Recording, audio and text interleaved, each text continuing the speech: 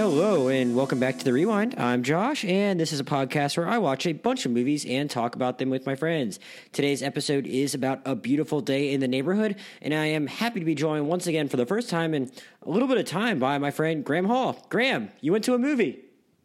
My man, yes, I did. You know, you and I think, had done maybe 10 podcasts. No, I don't think that many. It seemed like a lot in the past, but, you know, with the football season going on, I didn't have as many opportunities to go. And I've seen a few movies as of late. I saw Knives Out. I saw Queen and Slim, but I finally had a chance to see A Beautiful Day in the Neighborhood, which was really special to me, and was special that you and I did this podcast because I believe we did the Mr. Rogers documentary We did. a year ago or Won't 2 You Be My years ago, Friend? whenever it was. Or Won't You Be My Neighbor? And I loved it so much. Yeah, Won't You Be My Neighbor?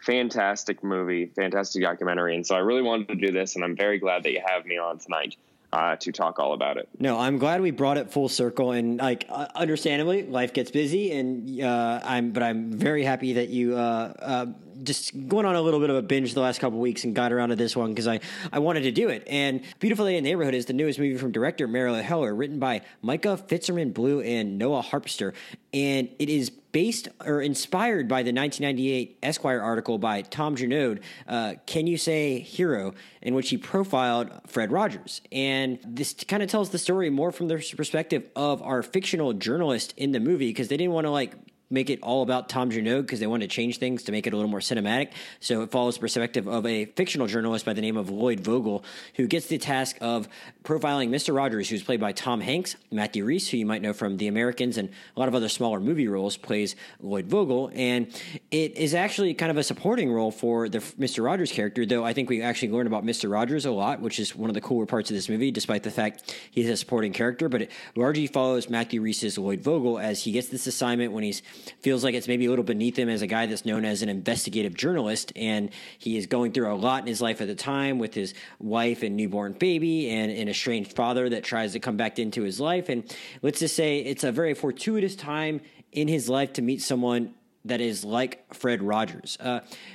Graham, I want to start with asking you this because you already brought up the fact that we talked about Won't You Be My Neighbor last year, and it felt like that movie gave us a really good sense of just Mr. Rogers as a person and everything he stood for and why his show was so significant. So when you see a documentary like that, which again, we both really liked and the whole country really liked, it did a lot of business for a documentary. And then it's like, okay, 1 year later, we're having a feature film about this guy. So it's like, man, I felt like I learned a lot about Mr. Rogers in that documentary. So what are you hoping to get out of a feature film about Mr. Rogers 1 year after watching a documentary that really seems to capture his essence? Yeah, I think that's the greatest misconception about this entire movie. And I understand why the film was sold and marketed on the premise of, oh, this is a Mr. Rogers movie. But, you nailed it on the head when you said that he's a supporting character, because he really is. The movie is 100% about Vogel, who is a fictional character based on Tom Junod. It's really based on him and his relationship with his estranged father, which is dramatized and more fictionalized, as we'll talk about that a little bit later, but that's really what the movie's about, and how Fred Rogers came into his life.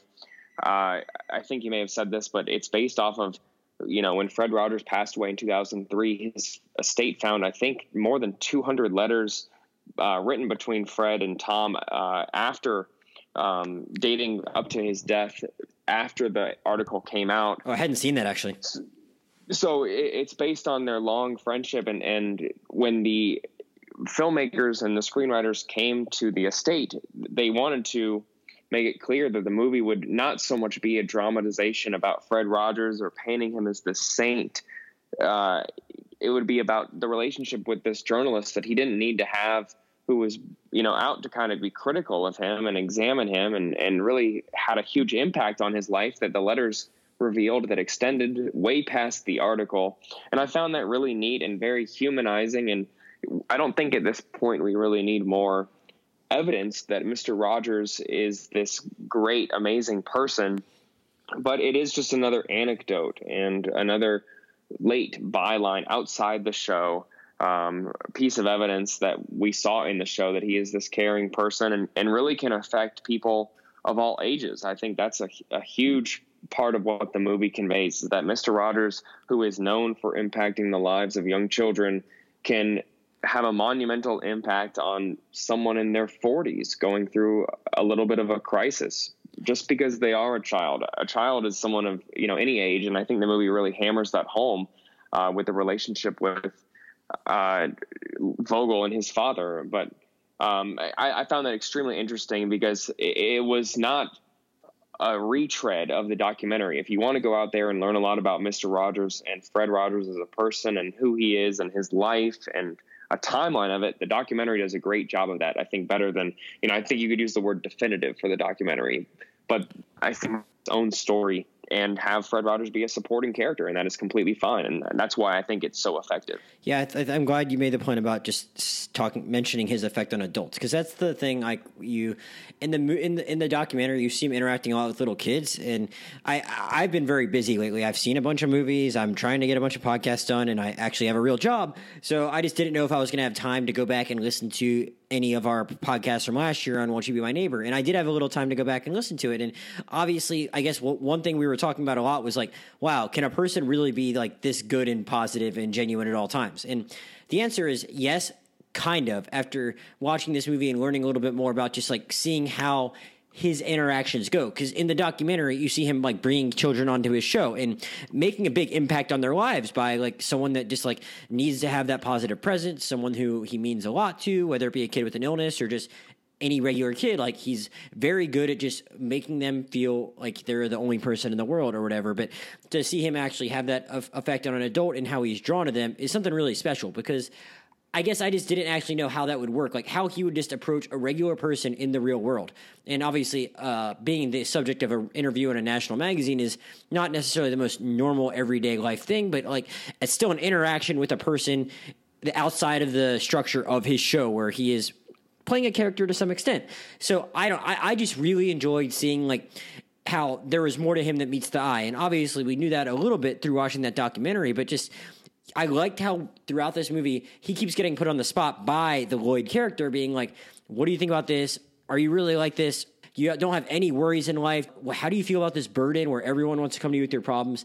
And I really enjoyed like seeing Tom Hanks' performance and seeing him struggle with those questions. And it's like, he wants to be this overbearing, positive presence, and he's going to find a way to deflect if someone tries to like crack that facade. And I thought that was really fascinating. Yeah, I agree with you on so much of that. I think that, the biggest overarching theme of the way that the movie is structured is all about honoring, I think, Mr. Rogers in every single way. The way that it doesn't, I think, paint him as a saint. It shows him handling his anger and admitting to it up until the very end, the way that the credits, begin with him pounding on the piano.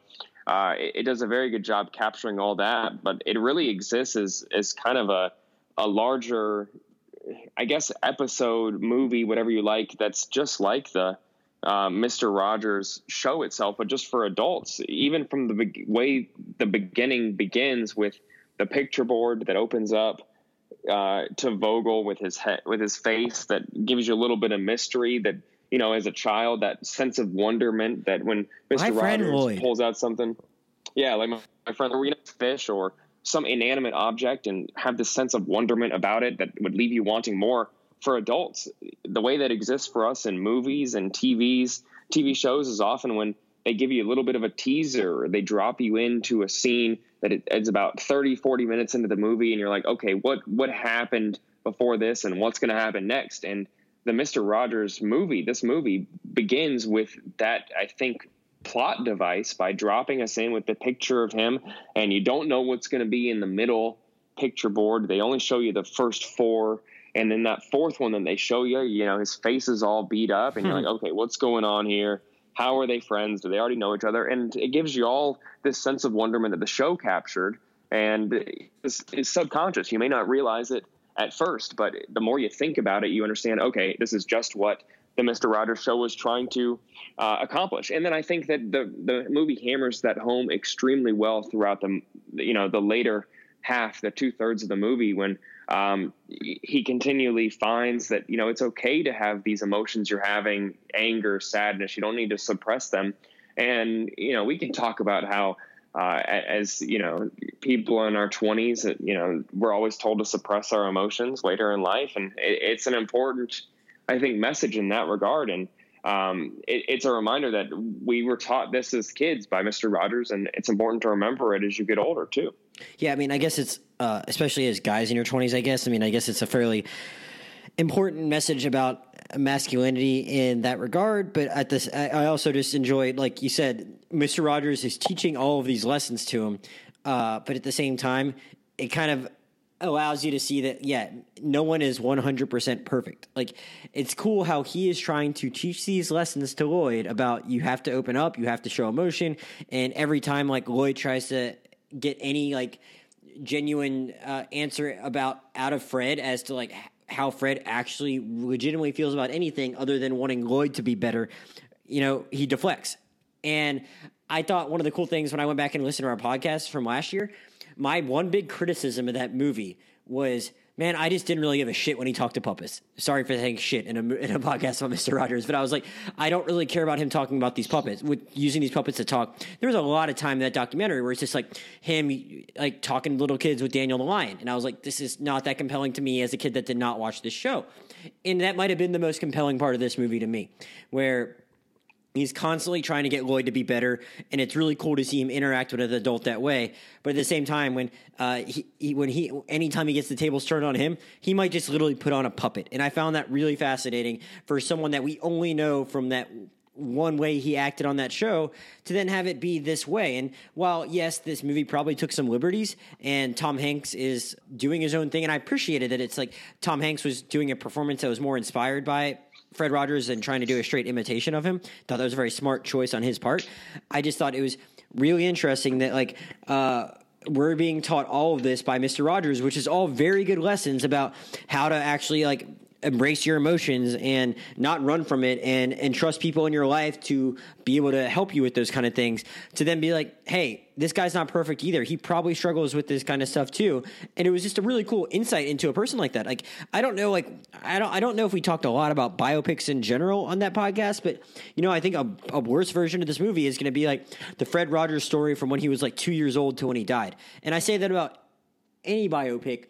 And I say that also noting that, like, it might be better with Mr. Rogers than a lot of people, because how the hell does someone end up being like Mr. Rogers, like, in general? So it might be more interesting to see them as a little kid.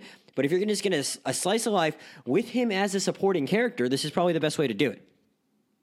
Yeah, that's why I was a little bit, I guess, like, taken aback when we first read, right when the documentary came out, that they were making a movie and then it'd be out fairly soon. Because Tom Hanks, yeah. I think I had the same, trepidation, hesitation, whatever you want to call it, that many people had. That one, you know, how can you really make a spot on portrayal of, Mr. Rogers without kind of being hokey and making fun of his voice in a sense? Or you really need to do your own, I think, you know, not so much impression, but just a homage to him. And I think that, you know, Tom Hanks did that perfectly. I don't think that there would be a better version of a Mr. Rogers type character. You know, that show, it escapes me right now. Of course it does. With Jim Carrey on Showtime, where he's playing a Mr. Rogers inspired character. Oh, I don't know. He's I've not seen that trying show. Oh, it's fantastic. I gotta look it up real quick. Gotcha. But he's not doing a Mr. Rogers type impression either. It's called Kidding, of course. Okay. It's called Kidding. You got to watch it. It's pretty good. They're going to do a season 2 that's coming out fairly soon here. But he plays an older version of a Mr. Rogers type character who does have some, I think, baggage in his adult life and does have real anger and is having kind of a mental, break issue, whatever you want to call it. I don't want to, pigeonhole him too much here, but I think it's very important. I think in order to honor Mr. Rogers, you can't be impersonating him too much spot on without it kind of getting hokey. I think the show did a very good job of that. I think that this movie did an extremely good job of that. And it was one of the first things that I read about that kind of had my interest high in this movie. When I first saw, after the documentary came out, that they were making this movie, the estate came out and said, we were really opposed to any biopics that you said. There will never ever be a Mr. Rogers movie, I think is what they really said. Oh, wow. I missed that. Which is why that this movie has to exist the way it does, where Tom Hanks is not impersonating Fred Rogers. He so much so in his mannerisms. I think that he nails the essence of him spot on and captures the character. But I think there are definitely liberties taken of not only Vogel and Tom Janode, but definitely Mr. Rogers as well, where it's not spot on. But that's what makes it so effective in my book. Well, yeah, that was the next question I was going to ask you, because I mean, there's some train of thought in general with biopics that, you know, maybe you don't want to have someone play an extremely famous person who is already an extremely famous person themselves. It's going to be like really hard to see them as anything other than that. And I mean, that there might not be an actor in this country who that would be more true for than Tom Hanks, who has already had so many iconic roles to the point where he is just so famous for being Tom Hanks that I was honestly a little worried when I'm like, oh wow, they're going to hire someone this famous to play him. Maybe they should just do a little more of a lesser known actor that looks a little more like Mr. Rogers to begin with. And I honestly came away from the movie thinking that it didn't need that at all. I was so impressed with just like his performance in general and the way that he, you know, played those different notes that I'm referring to, where it's like whenever he answers any question from Lloyd in this movie and he has that look of hesitation on his face, I was like, wow, you probably need a really good actor to pull this off and allow you to know, like, hey, there's something more going on beyond the surface here. And it was worth it. And I think Tom Hanks really killed it. So you were pretty pleased with his performance as well? I was extremely pleased with his performance. I thought he did a super, super effective job, and you have to give him a whole lot of credit for that. Maybe this is just me, you know, like kind of the woke meme where the guy's head is exploding. But I think why Tom Hanks was so perfect for this role was not only that they're fifth or sixth cousins, whatever it is. But you saw that as well. Well, no, what? Tom Hanks and Mr. Rogers, they are apparently sixth cousins or something like that. I did not see that. That's crazy. Oh man, you came in unprepared to this. Tom Hanks is. Hey, you're taking me to school. I like it. I missed that. Wow. No, I know, man. Yeah, they're like cousins or something like that. You know, they only found out, I think, a few years ago. He didn't even know. But I think that part of the reason Tom Hanks is so effective in this role, besides that maybe, is that he's played so many roles like this. You know, Captain Phillips, Walt Disney. You've seen him in so many famous roles that it's no longer a surprise playing to see wholesome people. Someone else speak. Yes. Yeah, and because he's no longer known for just one role. You know, there are some people out there who you'll always look at them and be like, oh, you know, Emma Watson, Hermione Granger, or you know, any of the Harry Potter kids or something like that. It's not like that with Tom Hanks. He's played so many, you know, whether it's biopic characters or wholesome people, like you said, that I think people will always just insinuate him or put him with their favorite role of his. For me, it's Forrest Gump. When I see him, I always think of that, you know, a lot of scenes in Forrest Gump, and some people, you know, it's Philadelphia and Big, and I don't know, whatever the modern ones. No, I kind of see what you're saying though. If he's like known for so many things, maybe he won't be known for any one thing. I mean, he might be Forrest Gump to a lot of people, but he might be Woody to a lot of people, I guess. So yep. That's just the way that goes. So, I mean, I guess I think we're in agreement on the fact that it's kind of impressive that we felt like we learned so much about the guy while he's doing it through a supporting performance. So, I mean, you said you already told me that you just love the movie in general. So how did you think the movie executed having so much of it be through the point of view of just another character who this audience just doesn't know? What did you think about just shoehorning in this other family drama essentially into a movie that everyone thought was going to be a Mr. Rogers movie, and how the movie executed that with this Lloyd Vogel character who is going through a lot of shit of his own? Yeah, you know, I did have to continually remind myself that a lot of the elements that were in the movie are elements of the Mr. Rogers show and why I liked the show. A lot of people will say that it's slow and, you know, about people that you don't necessarily care about. And often that was Mr. Rogers. You know, he was about taking a minute to relax and think about people in your life. And you saw that scene not only in the film, but like slow shots of family drama. And, you know, I think that stuff isn't for everyone, no doubt, but there's definitely in this modern age where, you know, we consume media and forget about it right away. You know, I think there's something to be said about a movie that can have multiple slow shots, you know, introspective and be effective and be interesting in this day and age. And I think that the movie managed to stay interesting repeatedly while also being slow. And that's something definitely in a feature of documentaries. But when you can do it in a movie that, like you even noted, that a lot of people expected something different coming in the movie. They expected more of a Mr. Rogers biopic. If that's the case, if you didn't do all your research, I think going in and look up what was in it, that's certainly something that can lose people. But it's so effective with everyone in their roles and all the actors and actresses, from Andrea and Vogel with Matthew Rice. They were all so they were all so great in their roles that those shots work. Even if you weren't expecting that. Yeah. I'm guessing you were not a watcher of The Americans. No, my girlfriend is, and she was always trying to get me to watch it, and I just wow. So I don't know if this was one of the movies you saw without her. She might have scolded you a lot if you did that, because Matthew Rhys was incredible on The Americans. But if you ever do get around to watching it, it is pretty perfect casting, because I didn't actually know what the storyline was going to be going into this movie. I just knew it was going to be more from the perspective of the journalist. And I was like, okay, well, cool. I'm here for Matthew Rhys. He's like one of my favorite television actors of the last 8 years or whatever. Good for him to get this role in a Tom Hanks movie. And I did not know it was going to be about such a broken person, because that almost became a meme on the internet in of itself the last couple of years of The Americans. Was like sad Philip Jennings. That was his character in The Americans, and just how broken he was as a person. I mean, in that, though, it's more like he's playing the Russian spy that has to kill innocent people a lot. So he's very sad about that. Kind of different, but at the same time, like, he has the face to do something like that. Sure. And just look sad and look broken and look empty. So if you told me going into the Mr. Rogers movie that he's going to be the guy that's like a broken, sad person that Mr. Rogers had to fix, I would have been like, wow, he's going to have no problem nailing that part.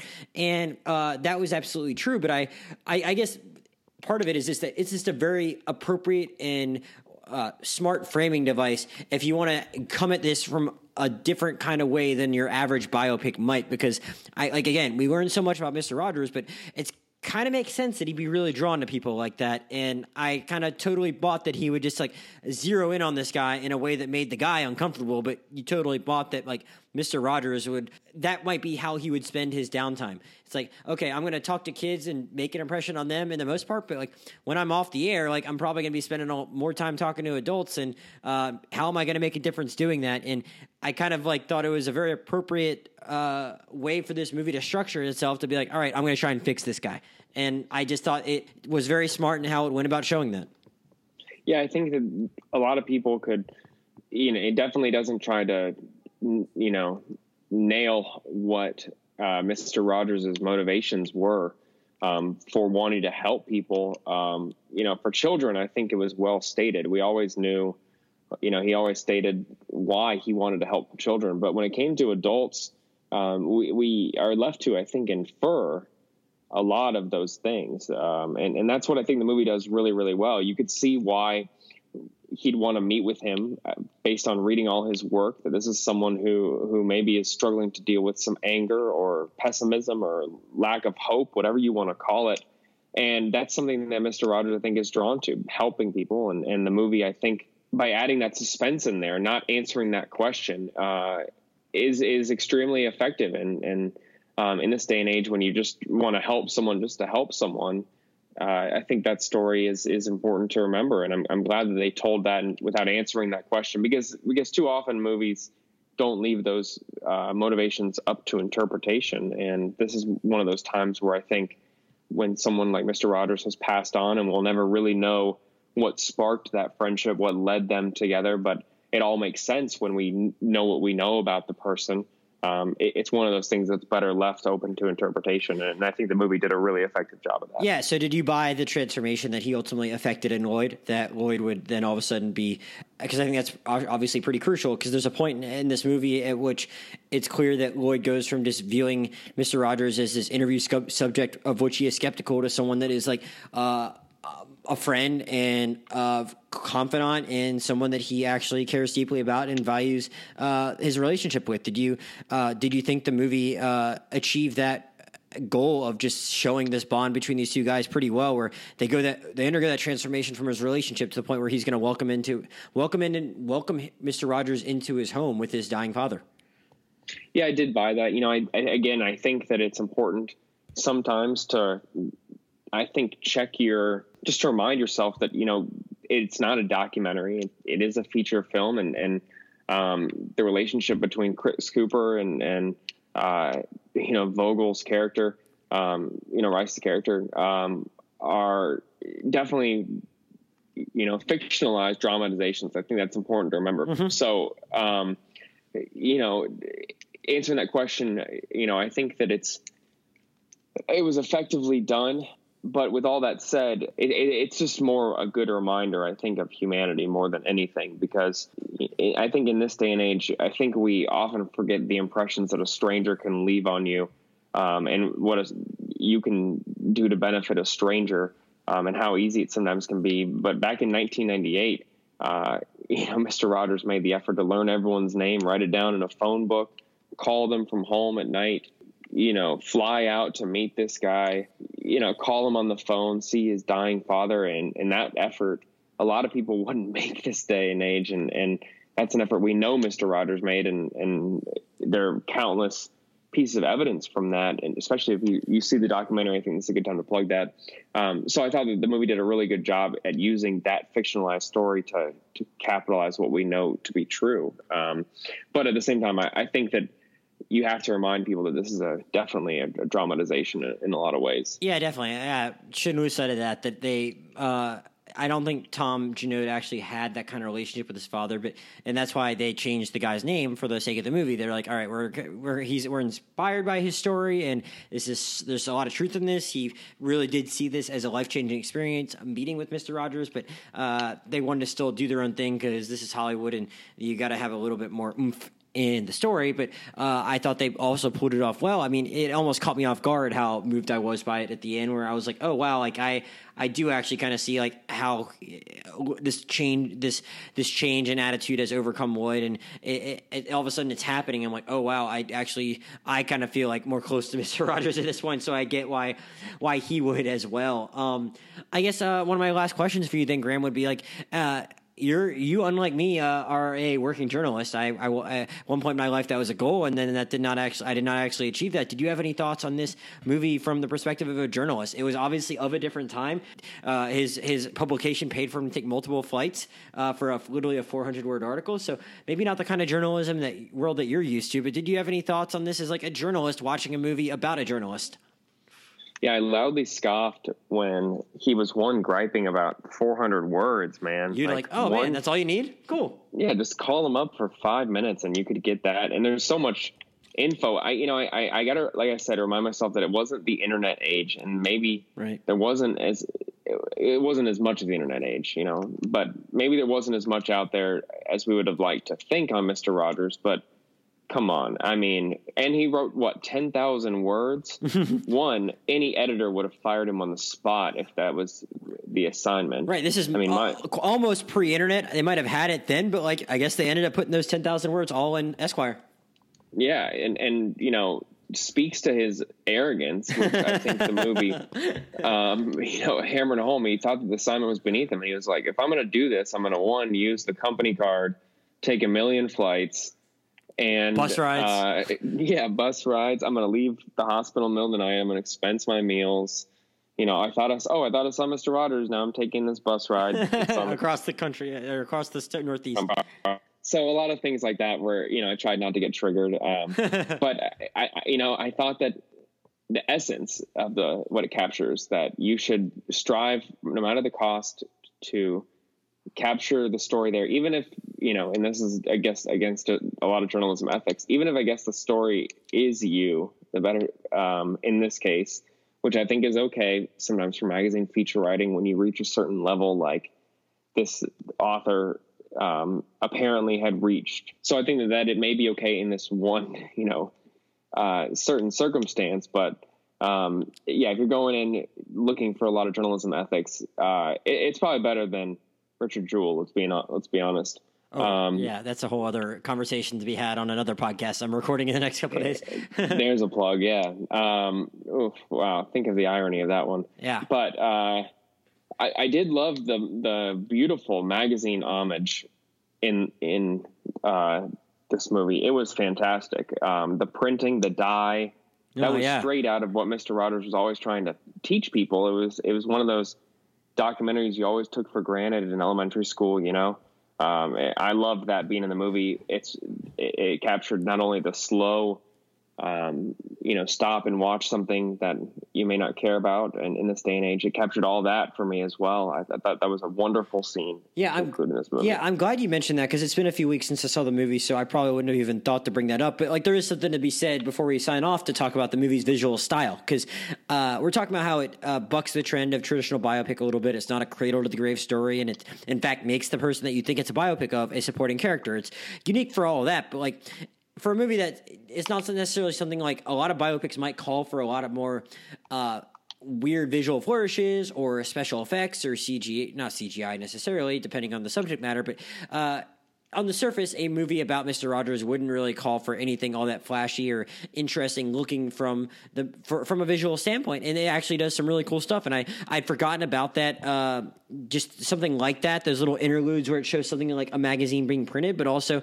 the way it just has its little transitions where it shows these different cities. I don't know if you'd call it claymation or just simple animation or whatever that is, but it was kind of just like a cool, different type of thing you don't normally see in a movie of this genre, and I appreciated that they thought to even go there in the first place. Yeah, I liked a lot of the visual stuff as well. I thought a lot of it was a really good capturing.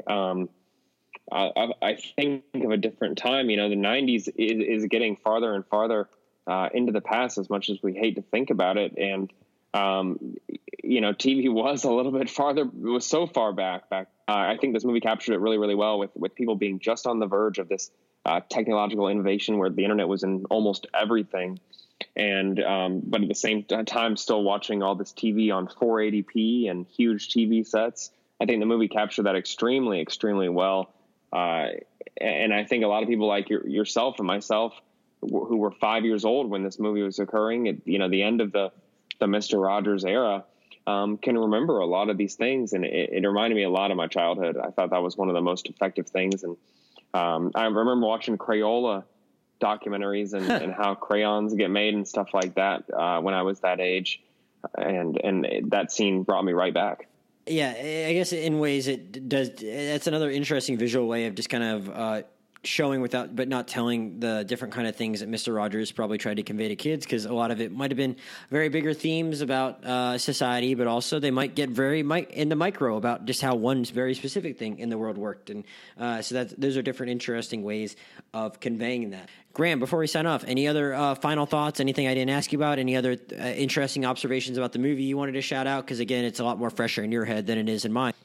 No, I thought it was really, really effective. Again, I implore people, if they really want to know a lot more about Mr. Rogers, to watch the documentary.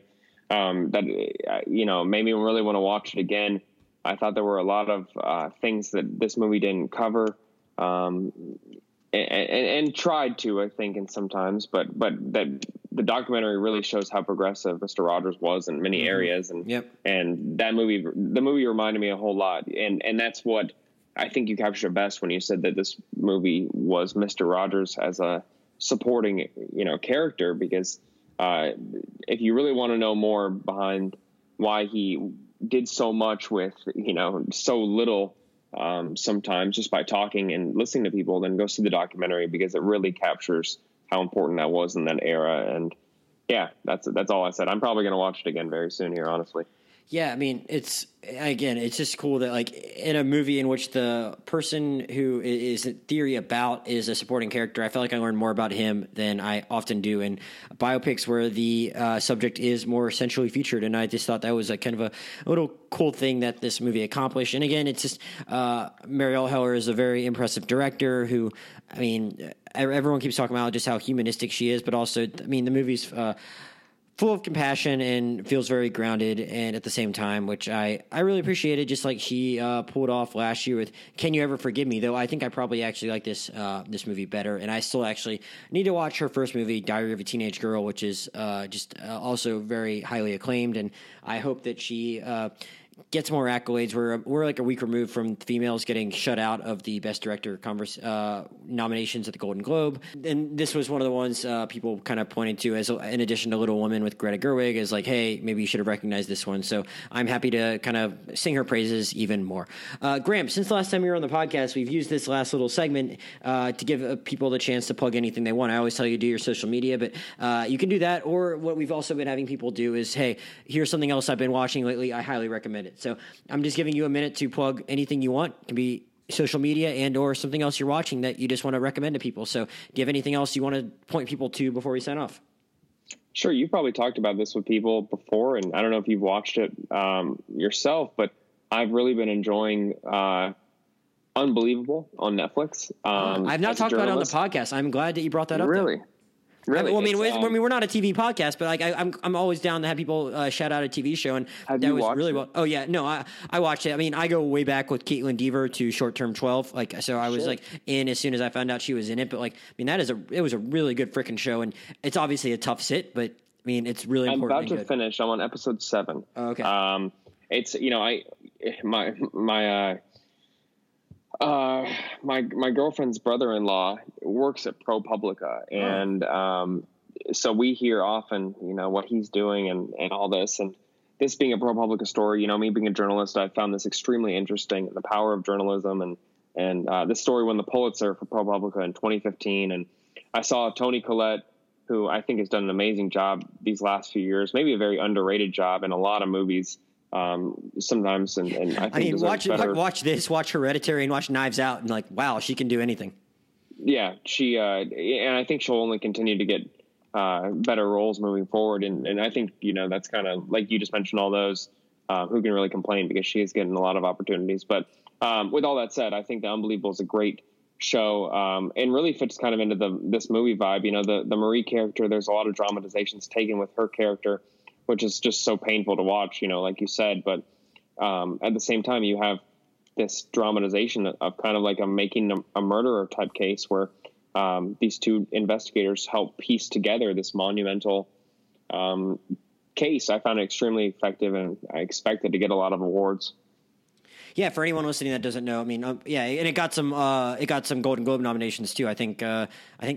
Oh, nice! I need to read more of those, honestly. Yeah, so I think Caitlin Dever was nominated for Best Actor, like in a miniseries or something like that. And I think the series got nominated, and one of Toni Collette or Merritt Wever also got nominated. For anyone that doesn't know, because we were kind of talking around it, like because we're both very familiar with it. Unbelievable tells the story of this young woman named Marie who was sexually assaulted and made a complaint, but was handled very poorly by the police the first time around and got charged with making a false police report. And it deals with both the fallout of her having to go through that process, but also a couple detectives that actually investigated the case in a much more compassionate and smart way. And it's Merritt Wever and Toni Collette play the detectives. Caitlin Dever plays the young woman. And I mean, the show is full of compassion, and it shows exactly how you should go about handling something like that and how not to act towards someone that goes through something like that, but does it in a way that doesn't feel like too after school specially. I mean, it's a true story, so they're working with what they have, but I thought the show just pulled it off very well. So I do appreciate you giving that a shout out and